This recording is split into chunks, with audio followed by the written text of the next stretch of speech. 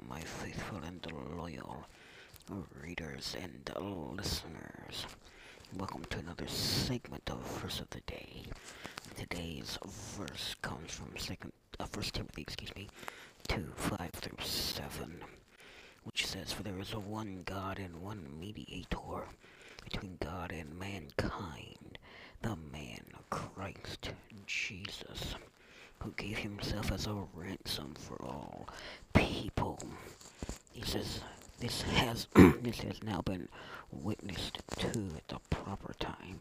And for this purpose I was appointed a herald and an apostle. I'm telling the truth. I am not lying, and a true and faithful teacher of the Gentiles. So there only one not only is there one God, there is also only one mediator between God and mankind, and that is the man Christ Jesus, who sacrificed his life as a ransom for all. So thus Paul follows an exclusive statement, which is God wants all to be saved, which is found in verse 4, which says, "Who wants all people to be saved and to come to a knowledge of the truth." It follows that inclusive statement with an exclusive one, which is only one mediator.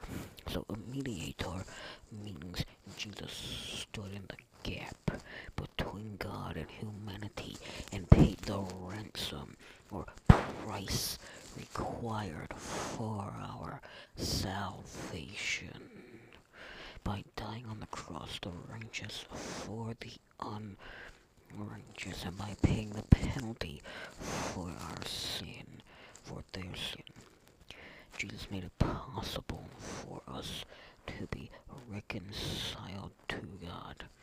This is Paul's message in his role as a herald and an apostle. As an apostle, he was sent by God to preach the good news of forgiveness and salvation in Jesus Christ. As a herald, he went about everywhere making an initial proclamation that Jesus saves. So it's akin to a town crier who announces important news to all who care to hear it. And today's Bible readings are Ruth chapter 2 through chapter 4, John chapter 4 verses 43 through 54, Psalm 105, verses 16 through 36, and Proverbs 14 verses 26 and 27. So that concludes our verse of the day segment. We're now going to move into day 126 of our Through the Bible in 1 Year segment. And our focus for today is on the last part of John chapter 3, which is verses 22 through 36. So yesterday we covered the first episode recorded in chapter 3, and that is Jesus' discussion with Nicodemus. And now today we come to the second episode recorded in chapter 3, and that is a discussion between John the Baptist and his disciples. So Jesus and John the Baptist ministries overlapped for a brief time. The events described in John's Gospel up to this point describe the beginning of Jesus' Galilean ministry, described in the synoptic Gospels, that would be Matthew, Mark, and Luke. So John the Baptist's final words in this Gospel appear in John chapter 3, verse 30. So now we're gonna start in verse 22, and we're gonna move through verse 26, which says, "After this, Jesus and his disciples went into the Judean countryside, where he spent some time with them and baptized pause right there for just a brief minute and establish our location. So we gotta establish our location. So where is all of this taking place? So we know that Jesus was in Jerusalem at the end of chapter 2 when he cleansed the temple.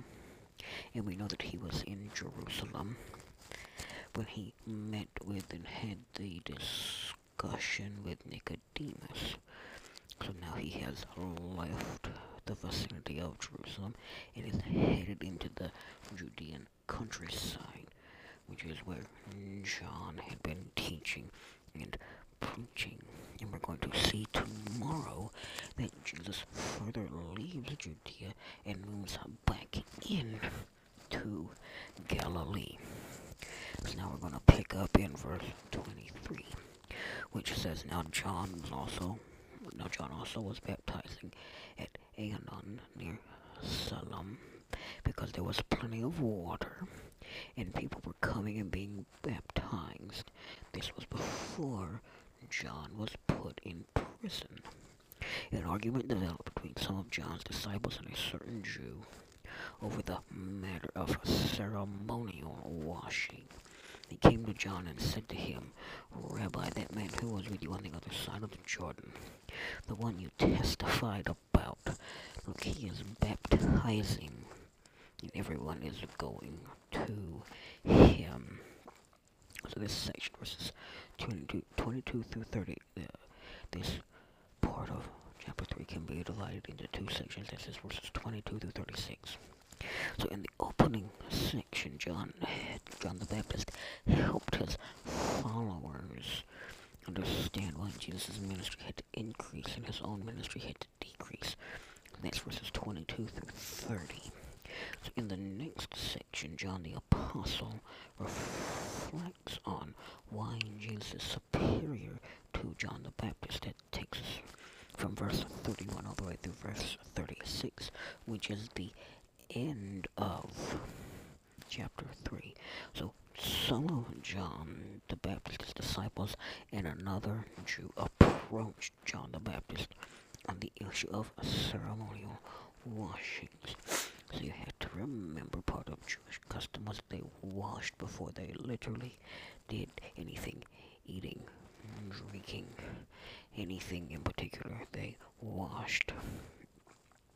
So the ensuing discussion that happened here had more to do with the success of Jesus' ministry and less to do with this ceremonial washing. So they asked him, what is it they said? They came to John and said to him, Rabbi, that man who was with you on the other side of the Jordan, and when you testified about, look, he is baptizing, and everyone is going to him. So you see, they had an argument about ceremonial washing, and they come to John the Baptist and they tell him, look, the one that you prophesied about, he's doing all this baptizing, everybody's going to him and he ain't coming to you. So we're going to pick up in verse 27 and go through verse 30, which takes us to the end of this first section. So here's we're seeing that. So to this, John replied, a person can receive only what is given them from heaven. You yourself can testify that I said I am not the Messiah, but am sent ahead of him. The bride belongs to the bridegroom. The friend who attends the bridegroom and waits, listens for him, and is full of joy when he hears the bridegroom's voice. That joy is mine, it is now complete. He must become greater, and I must become less. So John the Baptist responded to the concerns of his followers over the growing popularity of Jesus' ministry with several thoughts. So the growth of Jesus' ministry was the result of divine providence. That should be obvious. So instead of being jealous over Jesus' successful ministry, they should have rejoiced in what God was doing through Jesus. So John the Baptist reminded them that he was not the Messiah, that he had already told them, I am not the Messiah, I am not the chosen one, I am not the anointed one, I am the one who's going to come before that person to prepare the way. In other words, he was the forerunner. So he illustrated his relationship by Jesus by comparing it to serving as a best man at a wedding. So that's verse 29.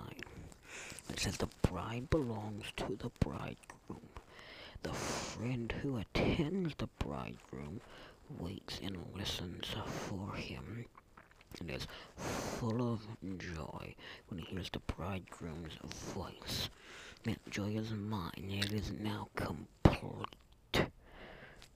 So what is John saying? So John is saying Jesus is the bridegroom,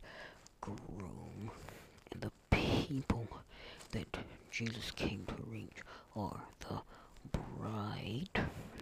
So then what is John the Baptist? John the Baptist was the bridegroom's friend, or the best man, whose job it is to serve the bridegroom. And when the wedding comes and takes place, he steps aside so that the bridegroom can rightfully take his place beside the bride. So John the Baptist's joy was full because of the privilege of serving the bridegroom. So finally, John the Baptist recognized the absolute necessity of his ministry shifting into the background as Jesus' ministry came into the foreground. That's what verse 30 means when it says he must become greater and I must become less. So the greatness of John the Baptist is reflected in the genuine humility of his final words in this gospel. Right, so in other words, he was saying, I must become less. I must take my rightful place now as the best man, as the bridegroom's friend, as the bridegroom comes to take his bride. Beside his bride.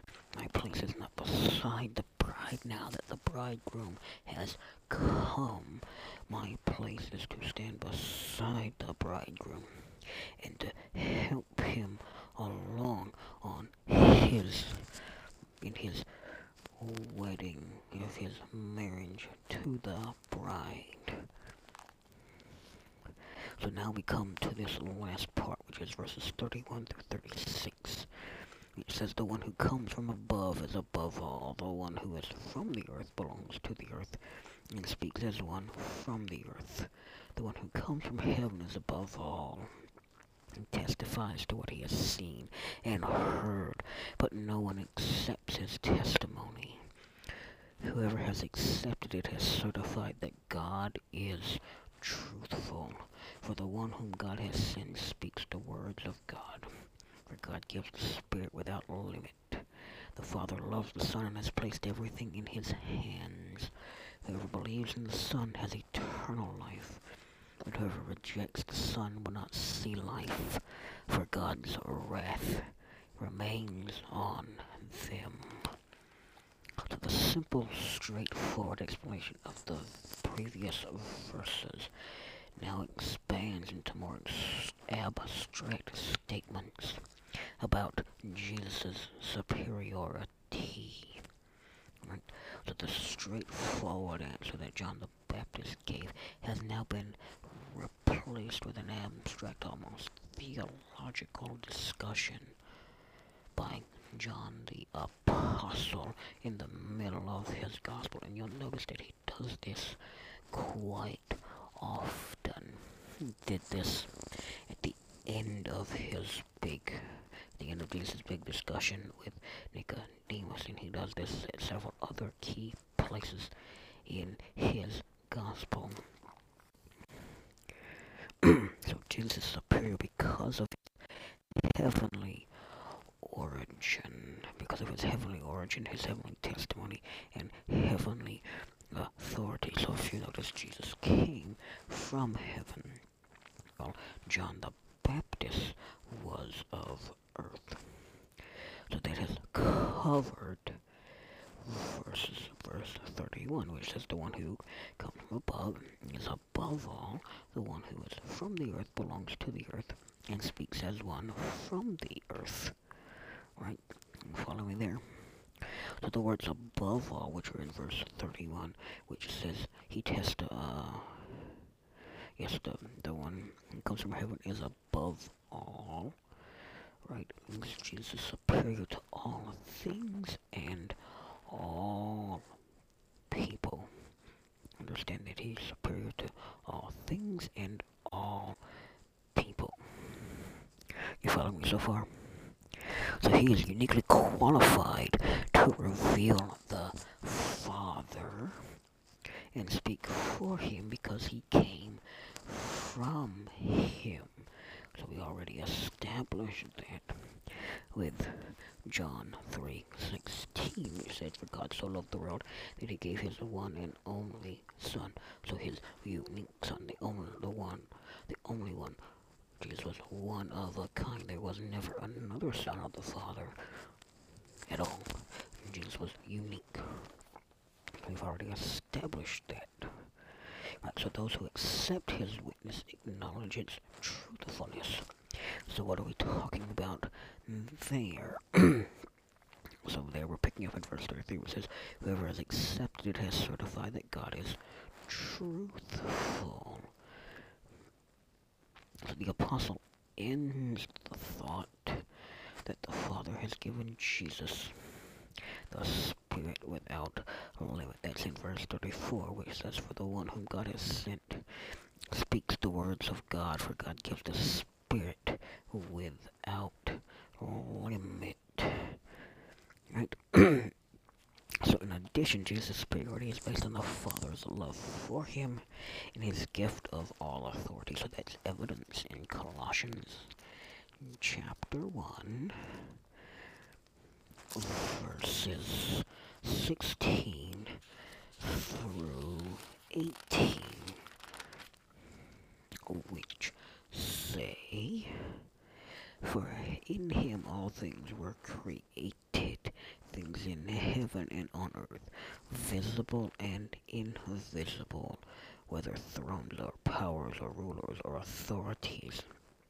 All things have been created through him and for him. He is before all things, and in him all things hold together. And he is the head of the body, the church. He is the beginning and the firstborn from among the dead, so that in everything he might have the supremacy." Right, so who is the him that Paul is referring to here? Because this is Paul writing. This is Paul speaking. The him that Paul is referring to here is the Son, who is Jesus. So Paul is referring to Jesus. Paul is saying that Jesus is superior in everything, for in him all things were created. Both the things in heaven and the things on earth, the things that are visible and the things that are invisible. So whether they are thrones or powers or rulers or authorities, right? So everything has its origin in Jesus. So John 3 concludes by contrasting those who believe and those who reject the Son. So that is, whoever believes in the Son has eternal life. We already talked about what eternal life is. But whoever rejects the Son will not see life, for God's wrath remains on them. So the way this what's the takeaway here? What's the takeaway here? So what are we talking about here? You have a choice. You can reject the Son and not see life, or you can accept the Son and believe in the Son and have eternal life. So how do you accept the Son and have eternal life? It's a very simple solution to that. Right, so how do you accept the Son and have eternal life? So it's very simple. It's very simply this. Here's what you do to accept the Son. You pray a very simple prayer as this. So long as you believe it in your heart when you say these words, you will have accepted the Son. You have believed in the Son. You will have accepted the Son. So you will have eternal life. Here's the prayer. Dear God, I know that my sin has separated me from you.